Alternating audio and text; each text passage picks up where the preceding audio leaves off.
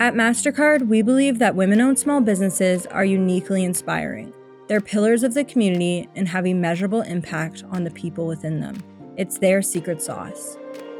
We are deeply committed to helping address the daily challenges of all Canadian small businesses by putting our technology, cybersecurity solutions, digital resources, and partnerships to work for you every day. Discover them today at mastercard.ca/small business. MasterCard. Start something priceless.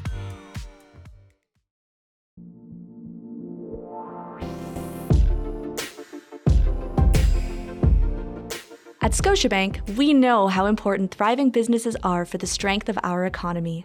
Our team of experienced advisors across the country can provide you with tailored advice, leading products, and valuable resources to help achieve all your financial goals. We're here for every future. Let's get started today. Visit us at scotiabank.com/small business.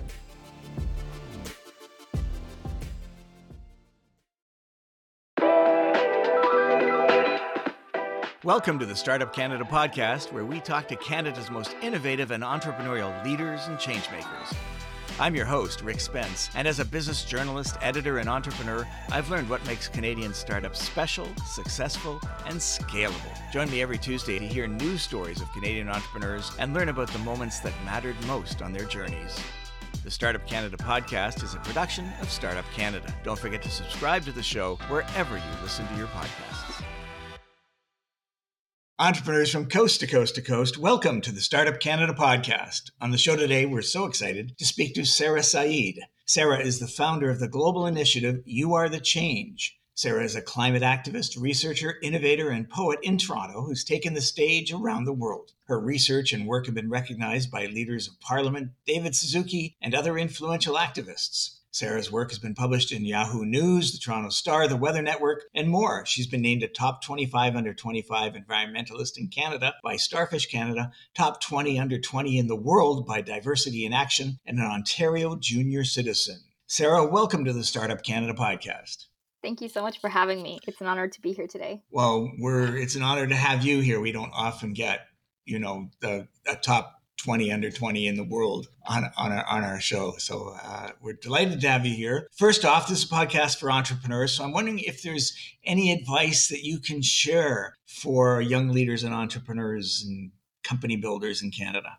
Yeah, of course. I really think that the biggest advice I would have is to follow your curiosity and your passion. Although that's very cliche and it's been said many times, I think that truly is the best way to have an impact and also pursue something that you enjoy and that you love. So mainly for me, my greatest passion has been in the climate space, and sort of digging deeper into technology, I realized that I'm very interested in more of like the chemistry area, so nanotechnology and material science. And this really was my whole passion in STEM and climate tech and climate action. So combining these two together, I worked on a lot of projects, which I'll be talking about later on, some of which have been research in biodegradable plastics and designing biosorbents, but also developing different initiatives that connect youth with the resources and events and opportunities to leverage their own passions to create change in a sustainable way and to become a change maker. So I think the first advice I would give is to follow your ambitions and your curiosity, because that is truly how you will get involved with something that truly matters to you. So for example, let's say if you're passionate about business, you're passionate about technology, you're passionate about, let's say, the creative arts, I think that each of these different mediums can be interlinked with entrepreneurship, let's say developing a nonprofit, for example. So I think that the key to being a change maker is, or the key to becoming an entrepreneur is that there's no one way to create change. It's really about what resonates with you, because by choosing something that does resonate with you, you will have this longer term impact, and also you'll be invested long term to continue the project that you would be working on. I think my second piece of advice would be to enter this, let's say, entrepreneurship moment with a growth mindset. And that was something that I learned fairly later on in sort of my career and journey. And my biggest advice would be to redefine the way that you look at success and failure. And this really helped me throughout my journey. Initially, when I was in elementary school, I saw this poster that said that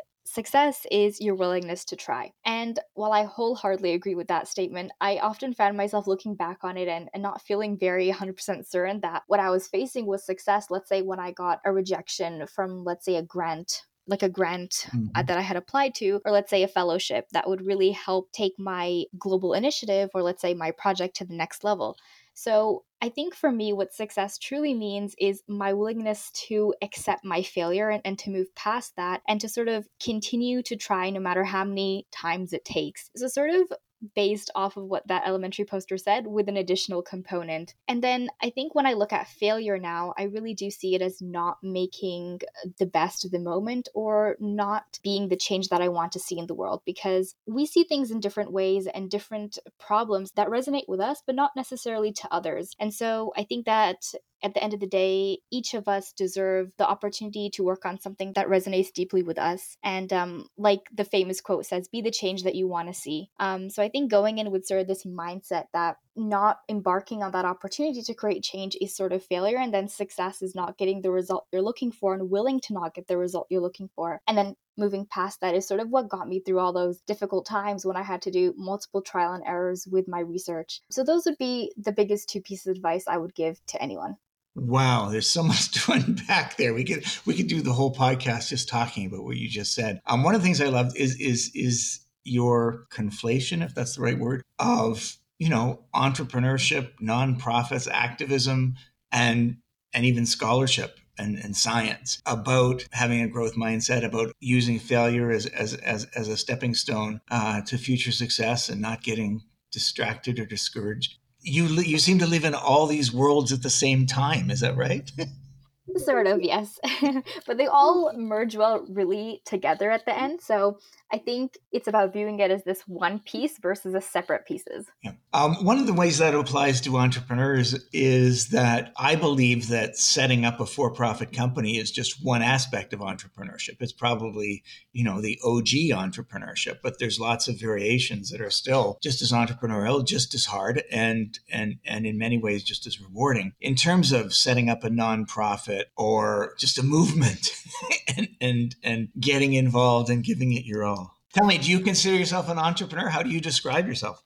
I would describe myself somewhat as an entrepreneur. I would say I'm at the initial stages of being an entrepreneur. So, with sort of like my research, that is something that I do want to develop, hopefully one day into a product. And with my global nonprofit, I would like to transition that into something that could be more, that could have some business aspects. So, let's say coding workshops or coding programs for women who are interested in STEM. So, I think I would say I'm somewhat an entrepreneur, because I think that an entrepreneur doesn't necessarily need to have one definition. I think it's more about how are you leveraging sort of the themes of business and developing sort of this plan in a way that contributes to society to have a positive impact. Right. I want to drill down into some of the cool things that you're working on right now. But just before we do that, tell me a bit about your journey. You've been an activist, I guess an environmentalist, since the age of 9, I think I read. Tell me about what's going on in the world that has led you into this path, and what's your sort of philosophy? What's your ambition going forward? Well, I think I first want to say that I don't think anyone goes into this climate movement thinking or sort of like labeling themselves as a climate activist. I think that's something just happened. I was asked to speak at this conference, my very first public speaking opportunity, and my title was climate activist. So that was like the first time I think it really hit me that okay, so my title is now a climate activist. But really, how it all began was with my passion and interest in nature. So I've always been a person who likes to spend time outdoors. And while all my friends, we used to talk about like what we do when we go home, my friends would talk about the latest video game they're playing, and then there would be me who would talk about going for walks at the park. So I was Old school. very enthralled by nature and sort of, just everything in harmony and in balance and that equilibrium. And then as I sort of grew older, when I was 9 years old, our teacher, I think this was about in grade 4, but our teacher tasked us with this project where we had to research a global issue. And I was tasked with climate change. And so this was something that I had learned about, but not really to the depths of what climate change means today. I knew it in the context of sort of like the Arctic, the sea levels rising, and sort of all those images that you get about plastic pollution, the polar bears. But really, when I began to do research and as I grew older, I started to develop a better understanding on what climate change really is. It's really sort of this inequality and this how climate change disproportionately affects communities in the global south and women more than, let's say, the global north. And it's also about this disconnect between communities around the world that need to come together and work together to design solutions to the climate crisis that are also helpful and beneficial to every single community. This could include BIPOC, Indigenous, and communities from least developed countries. So that is essentially what I had learned about the climate crisis, and it's very scary, sort of like statistics and numbers. For example, over 1 million animals die each year just because of plastic pollution. And this really taught me and sort of boggled my mind of how something as small as a plastic water bottle is contributing to these deaths of innocent animals. And so when I was 9, that sort of like really resonated with me, and I realized that I wanted to be part of the change that I wanted to see. And that I was very fortunate to have the ability to just, let's say, go to my kitchen, turn on the tap, and drink clean water, whereas other communities around the world, because of the climate crisis and pollution, did not have that basic human right. So that really sparked my sort of climate action, and I began starting small by talking to my school about this issue. So then organizing Earth Day events, doing community cleanups. And then when I was in high school, that's when I officially started my innovation career, when I had developed a profound understanding of science. And my first project was in middle school that actually led me to this career in high school, and it was a lemon battery. So Sorry, it it's was a what battery? a lemon battery. A lemon? Yes, a lemon. Okay, that's cool. Yes, it was a very interesting project. I found it off this science website, and there are different kind of batteries you can make with fruits and different vegetables like tomatoes, the potato battery as well. But I decided to do a lemon battery, and this really taught me the very important sort of like, I want to say, advice I would give to any young person is that your age does not define you and your age does not limit you at the same time. And so you don't need to have, let's say, the necessary level of expertise. Let's say after you graduate high school or you have your PhD to actually start innovating. It's something that you can acquire through research and developing an understanding on the topic. And with that sort of mindset, I went into high school wanting to take my love for science and climate action and put them together and create this sort of like ambitious goal to start designing solutions, or at least conduct research in the beginning before actually designing something. And going back to that point about plastic pollution, that was something that really stayed with me throughout my career. And I had always found myself advocating for people to bring their own reusable water bottles, to try to limit their plastic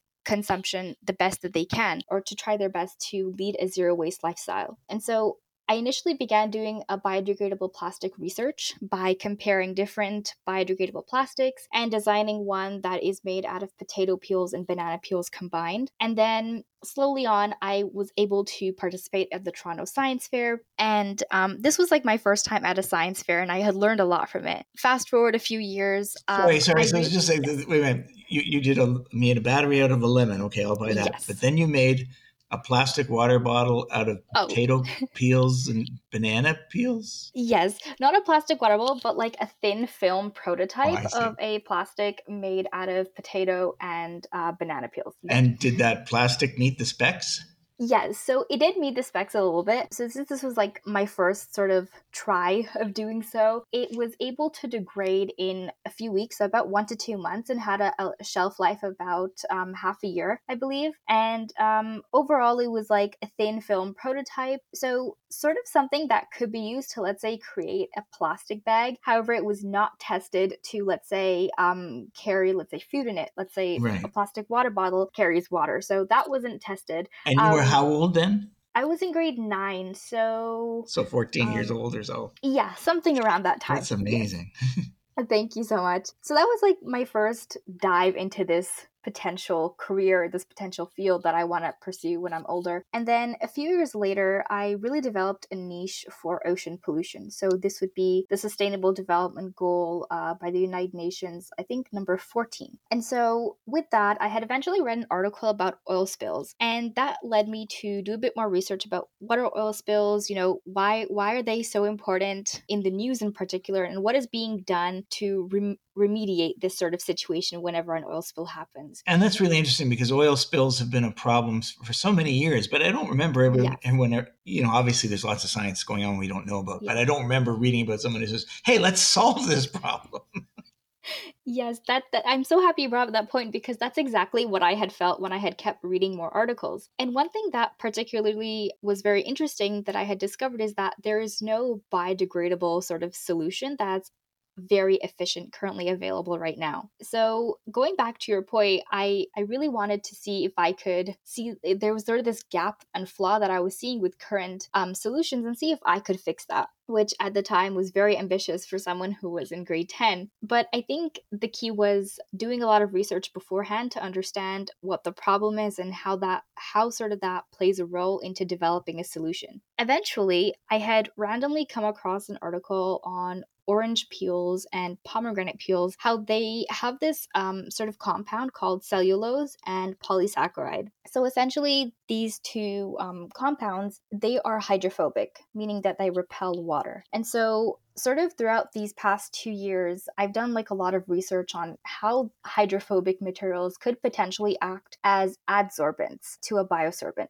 So a bit more context about that. An adsorbent is different from an absorbent. So like, for example, a sponge is absorbent. So Right. it, let's say, takes in water. An adsorbent sort of does the opposite. What it does is, let's say the water would coat that material. Instead of being absorbed, it would just be like coated. So let's say on the top a little bit. So it would be separated from outside of another, from Yes. another state. Yes, exactly. That's the perfect way to define it. So essentially, it's when a liquid would be coated onto a solid. And this phenomenon actually could work with pomegranate orange peels and as well with oil. So what would happen is, because oil is hydrophobic and as well the compounds in those pomegranate orange peels are hydrophobic as well, what could end up happening is that these two would adsorb. So the oil would be coated onto the pomegranate orange peel. Once it underwent more sort of like, so the term is called thermal modification of polymeric compounds, although that's very complicated. That's what I'd call it too. Yeah. Yes.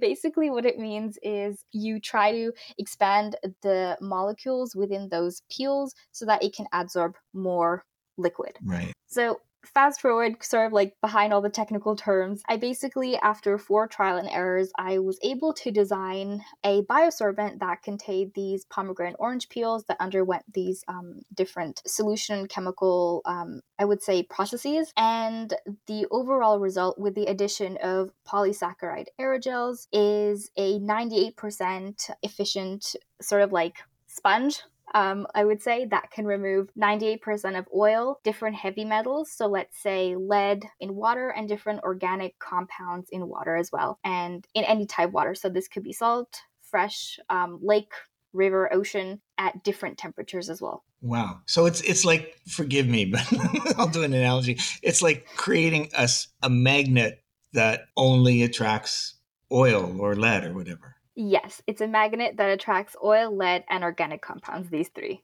Wow. Now, what happened to that research? Did that go anywhere? Is it going anywhere? Yes. So it's going somewhere. So right now, not right now, sorry. When I was in grade 12, which was last year, I presented this research at the Toronto Science Fair, and I had won first place and went to the Canadian National Science Fair, where I had proceeded to win second place, and then went on to the International Science Fair, the Genius Olympiad, and proceeded to win second place there as well. So it was wonderful, sort of the success and winning the award. But what I found it really incredible was meeting the different young people from across Canada and internationally that are passionate about using technology to solve these global issues. And I found it so inspiring. I learned a lot from them. And it really taught me that youth power is when we all come together and we work towards a common goal in different mediums or different suitable ways. So right as of like right now, I've been presenting this research and this project at different conferences. For example, I spoke at Highway H2O. I spoke at Eco Canada's annual conference, Eco Impact. I will be attending I will have attended the STI, the Science, Technology and Innovation United Nations Forum, and sort of like presenting this research, applying for many grants, and sort of my main goal is to teach young people that you can be an innovator at any age and that there is no limitation to what you can do. But one of my future goals is to sort of take this research to the next level and work in a lab and have a prototype that could be used as a product and then eventually start my own company. This is amazing research that you've done. You've just finished high school. Where are you headed next? I will be studying at York University with my major in biology and hopefully a minor in something in the environment. So let's say environmental sciences or environmental studies. So that's my next goal. I do want to continue my passion for like innovation. And so one thing that I'm working on right now that's sort of behind the scenes and behind the works is developing a proposal to design a rotating solar panel. So this sort of idea came when earlier in September 2022, when I had read an article that said that currently solar panels only have an efficiency of about 21 to 22%. And that's your standard solar panel that you find, let's say, on people's homes' rooftops. And at the same time, let's say when you're driving past the highway or something along those lines. But something that really particularly interested me was how can I increase this efficiency? And I looked at sort of like sunflowers, and that's where I got my inspiration from, how sunflowers rotate in the direction of the sun. And I thought, well, what if we created a solar panel that rotated in the direction of the sun, that also harnessed different nanomaterials, like let's say perovskites and graphene quantum dots, which all have been proven scientifically previously to increase solar efficiency. And so what if we create this new solar panel that can rotate and at the same time will be highly efficient? So that's something that I'm working on right now, sort of like a proposal to that. And I had the privilege of attending the Electricity Transformation Canada that happened in Toronto in November. So that's sort of where I'm headed next. Now, I've seen lots of solar collectors that move with the sun. I don't know if they rotate with the sun, that they follow it around all day. They face east in the morning and west at night. Is that what you mean, or are we Yes. taking it to the next level? Something like that, but also taken to the next level. Yeah. With nanomaterials. Yes, exactly. What a time to be alive. Very true. And in science, this is really amazing.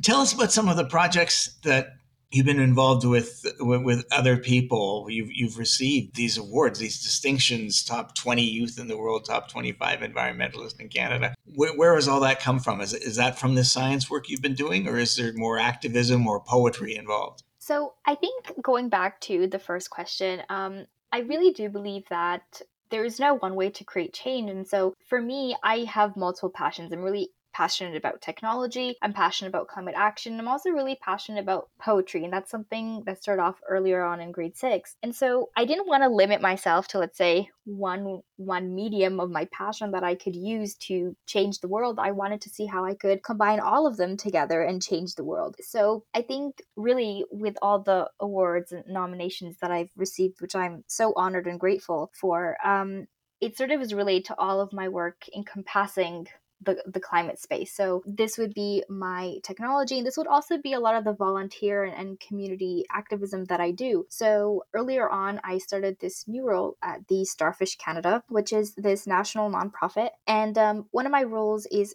to facilitate different climate education workshops. And this really resonated with me because I was very fortunate to learn a little bit about climate change through that project that I did early on when I was 9. But some schools do not have climate education as, let's say, as a course. Actually, no school has that. And so what we do at the Starfish Canada is schools can book our workshops, and we'll go to those schools and facilitate these interactive workshops that, depending on the grade level, sometimes have storytelling, have sort of debates, different ideathon sessions. So we try to get youth to think about ways that they, from their own perspective and in ways in their own community, they can support climate action and be an environmentalist. I think the key thing that our goal is during those workshops is to teach young people that, anyone can be a climate activist. It's something as small as, let's say, making better climate cautious decisions.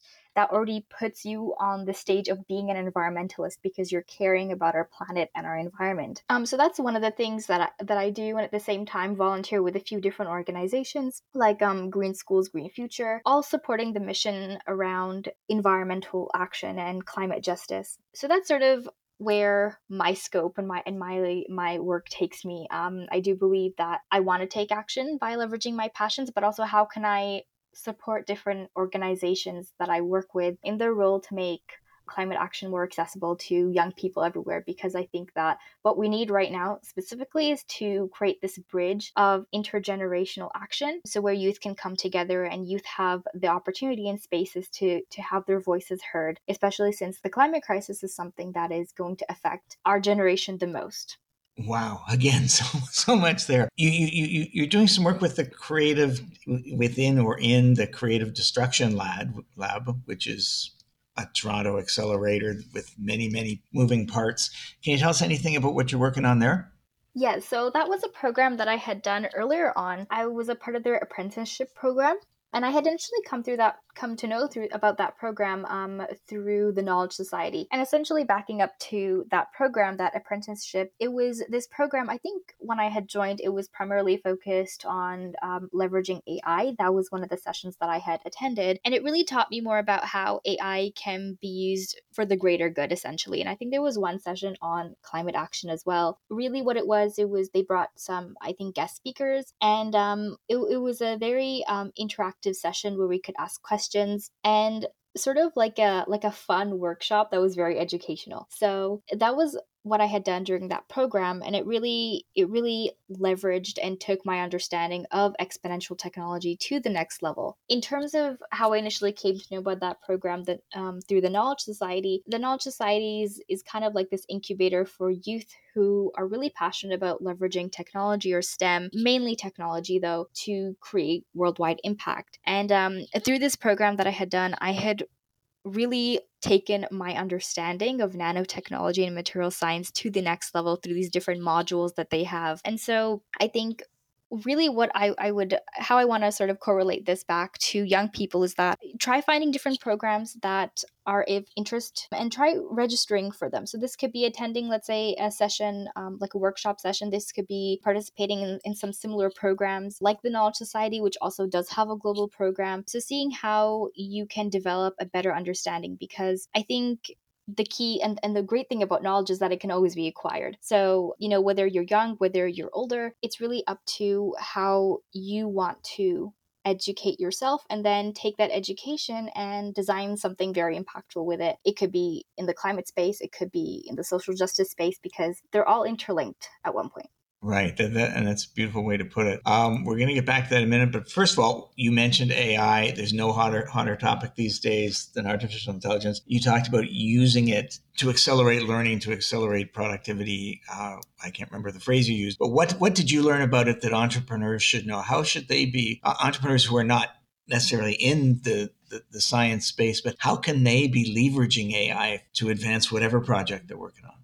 I think the great thing about AI is that it's very versatile. AI is in our phones. It's in many different programs. I think the key with AI is that you need to see how it plays a role in, let's say, your company. I want to approach this question from a climate lens, though. So I want to start off first by saying that every job is a climate job. And that is a phrase I had learned from a fellow panelist at the Eco Impact event earlier on in January. And I think when we phrase it that way, it really teaches us that AI can be used for different ways. For example, the most simple way, let's say, would be ESG. So environmental, social, and then governance. And there's many different platforms out there that actually companies can register to, and they use AI to help a company build their environmental portfolio and sort of limit their carbon footprint and make different goals to reaching net zero, which is one of the goals. So I think that AI is very versatile. Every company can use it in different ways. I would particularly say AI is a tool, but as any sort of tool, it needs to be used for good. So I think I would leave it at that. That's very cool.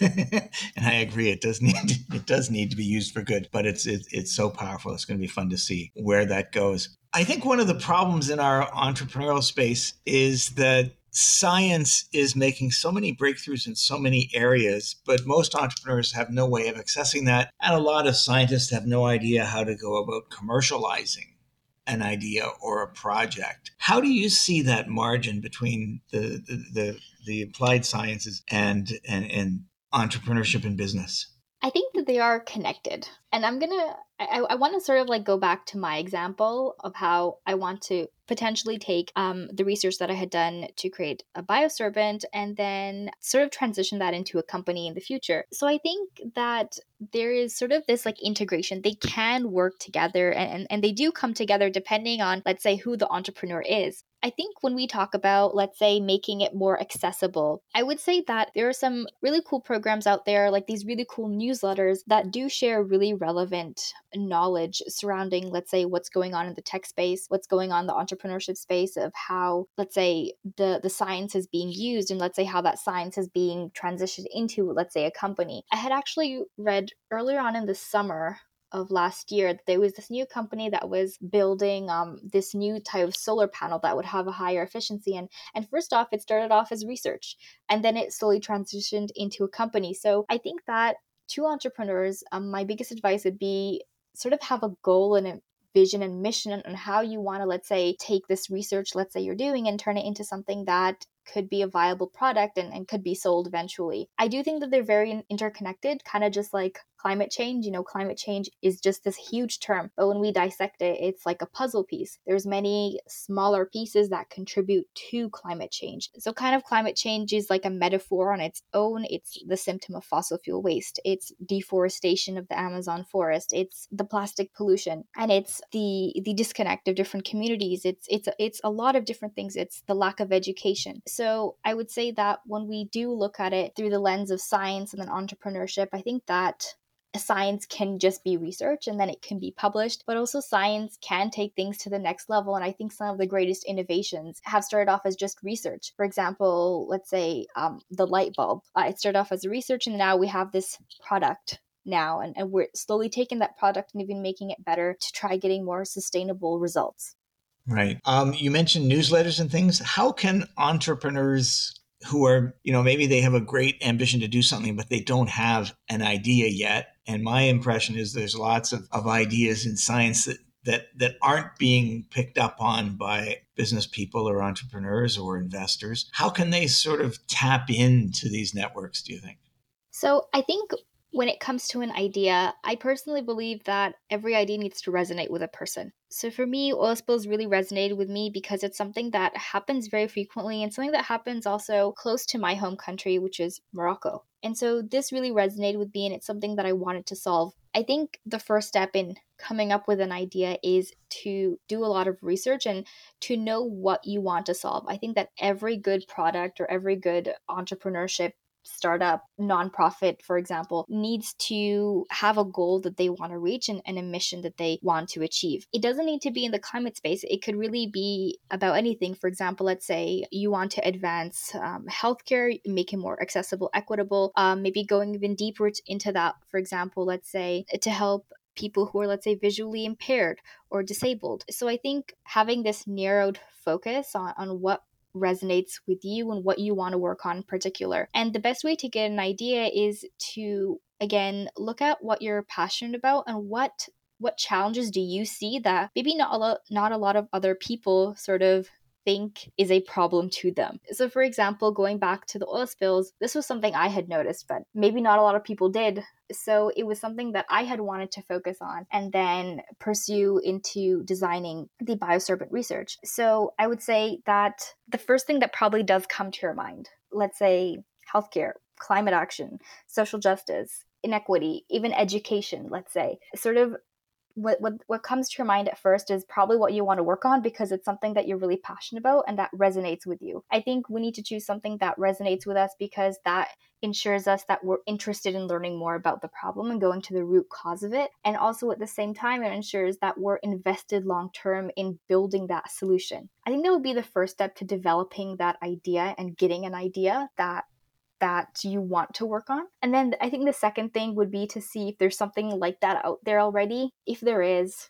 is there any flaw with it maybe? Can you, let's say, take a similar concept and make it even better? Going back to, let's say, solar panels. We have many out there, but how can we make it better now is something that I'm trying to work on. And then I would say lastly, do not be afraid to combine different forms of technology. Let's say if you are taking the tech route, do not just be limited, let's say, to virtual reality or, for example, let's say blockchain. Try combining the two because from my own experience, I found it that when you combine different technologies together, you get a result that is much more efficient. So that would be my biggest advice. And also going back to, let's say, the newsletter, which was the first part of your question, I would say that the biggest thing is doing a lot of research and finding organizations or companies that can help you. I think that does come from just doing a quick Google search, and you can find a lot of companies that do often have newsletters that you can subscribe to, and then they'll share different opportunities, maybe let's say going to different events that are in the field or the scope that you want to take with your entrepreneurship, and applying to grants as well. Initial stage grants or scholarships is another thing. Very cool. Thank you for all those ideas. You gave us a whole process, which is fabulous. I love the way you think in such complex terms, and you're very articulate. So lots to engage in that.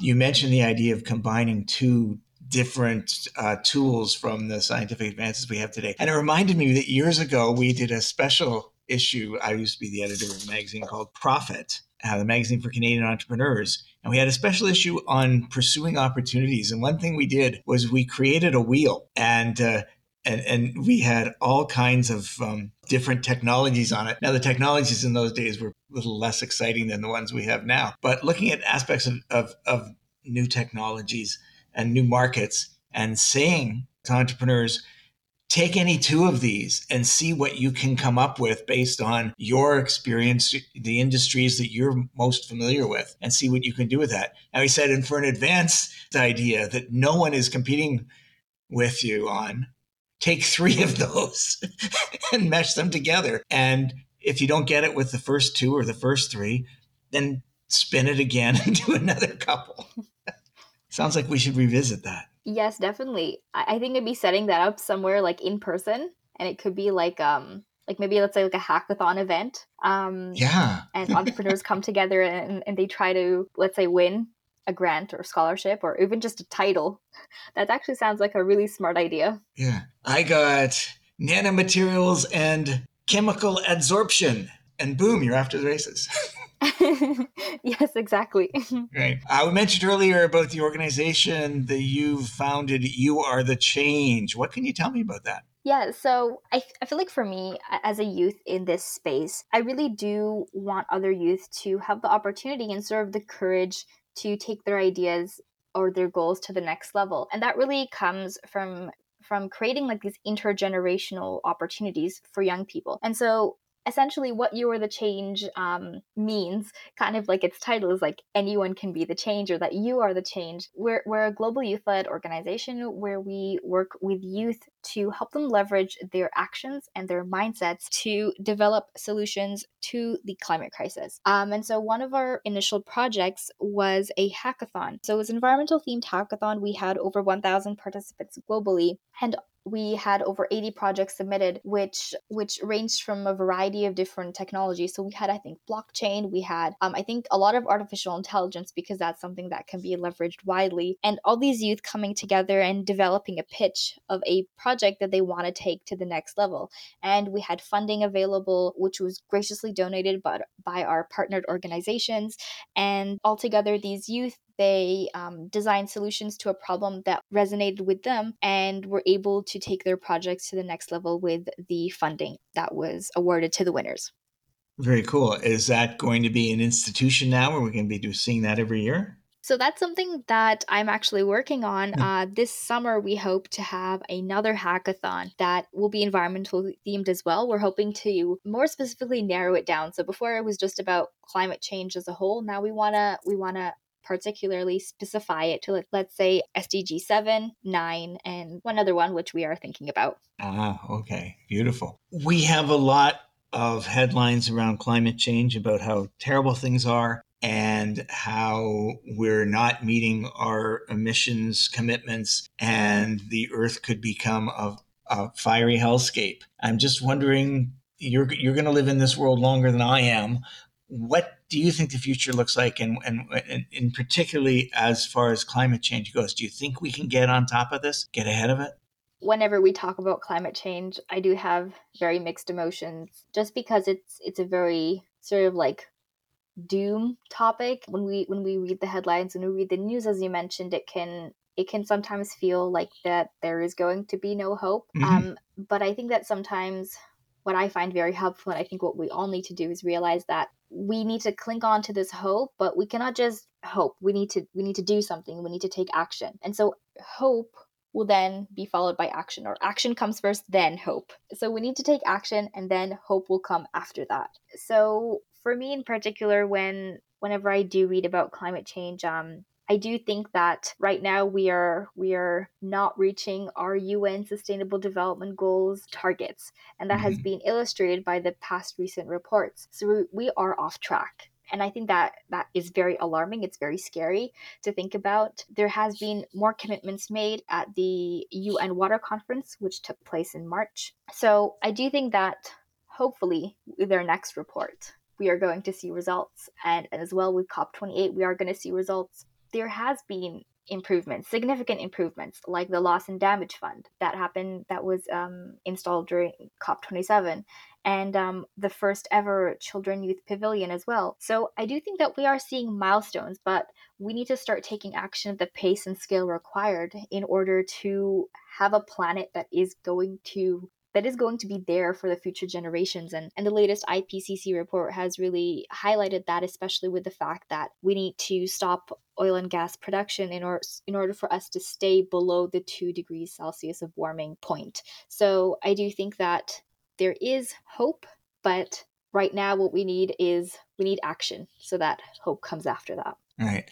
I was in school when I first started hearing about the environment, the environmental movement, and pollution, which later became the whole climate debate. And I thought our generation was going to be the one to solve that problem, and we weren't. We got distracted and focused on other things. The young people you work with are how focused are they on climate? As I say, this is the world we're leaving to them, and I'm sorry about the state that it's in. We should have cleaned up first. But how committed are they to fixing this? I think youth, we have realized that we also need to have our voices heard because this is the planet we are inheriting, which is why there's this global climate movement that is going on. And I do think that we are starting to see results, and that a lot of that has been due to the fact that youth are advocating, they are designing solutions which sort of does advocate back to the fact that we need climate justice immediately. I think that with the youth that I work with, we're all invested into this because this isn't just a problem that affects me or you, it's going to affect the next generation as well. And we only have one planet Earth. So I think that that really resonates with young people a lot, and they want to have a role in designing these solutions and have the opportunity to have a seat at the table so that these decisions that are influenced also include their own voices as well. So with the youth that I work with, let's say at my organization, we focus on working with other youth as well internationally and globally that want to leverage their passions in a way to create sustainable change. But then when I look at the work that I'm doing with the Starfish Canada for these educational workshops, it's also to teach young people about the climate crisis because it's not something that everyone does know about to the extent of how to take action, let's say, and or how to, let's say, get involved or be a part of different volunteer opportunities. So I do think that with the youth that I work with, it's all about how do we make the climate crisis resonate with them? How do we make it personal to them so that they want to take action? Because the climate crisis is something that's personal to each of us. Where I'm from, Morocco, the climate crisis is something that has struck Morocco really hard, especially with the droughts that the country is facing right now. So for me, the climate crisis is something personal to me because my family members and my community does not have sometimes access to the water that they used to have, let's say 10 years ago. So I think what we need to do with the young people that I work with, I try to make the climate crisis resonate with them. I try to tell them and work with them so that they realize that their actions do play a role. Because sometimes I think we start to think about, okay, so like it's just me, I'm just one person. What is my action going to do? How is it going to make a difference? But really, in hindsight, what we really need to start thinking and how we need to reframe this is that, well, I'm one person, my action does matter, because it could create this ripple effect that will inspire other young people, let's say in my community or in my class, to take the climate crisis and treat it like a crisis. And it's going to involve all of us. And it's going to involve all of us, meaning that it's also going to involve countries, it's going to involve different policymakers. And so we need to be mindful of our own actions, but we also need to push for more climate justice laws. We need to push for and urge those in the seats of power to treat the climate crisis like the crisis that it is. Right. And I'm delighted to meet you and talk about this stuff, because I think it is the young people who are going to have to solve all this, building on the work that a lot of very good people and very dedicated people have done over the years, but actually getting it done. So congratulations on what you've done so far and all that you're going to do. If someone wants to find out more information about You Are the Change, where should they look? They can look for it on LinkedIn or as well also on Instagram. The link is also on my website, which is linked to my LinkedIn as well. So lots of places you can connect with You Are the Change. And tell us how they find your website. It is right underneath my bio. I think there should be a link on my LinkedIn. Okay, beautiful. All right. Syed, do you have any final words of wisdom for others who want to make impact through research, innovation, advocacy? My one piece of advice I would like to leave everyone with is you have to create opportunities. You cannot wait for opportunities to come to you. And this really means, let's say, if you see a flaw, if you see something that you want to work on, take that as an opportunity to create that change. I was in a meeting the other day and someone said that we need to reframe the way that we look at global crises and see them as gifts to, or as an opportunity and as a gift to change the way we respond to them. So I would say that whenever we're faced with a crisis, let us see how we can play a role to change that and to make it, let's say to design a positive solution. And then that will eventually lead to more opportunities. So create opportunities in order for opportunities to come to you. That's exactly how it works. I don't know how you've become so smart in such a short period of time. It's great to talk to you, and thank you for sharing all your wisdom and your experience and your ideas with our Startup Canada community. Thank you so much for having me. Thank you. We'll keep an eye on you. Thank you so much for tuning into another episode of the Startup Canada podcast. This show is produced by Lauren Hicks and Maddie Stiles, and it's made possible by the support of MasterCard and Scotiabank. Be sure to tune in every Tuesday for a new episode. Until next week, I'm your host, Rick Spence.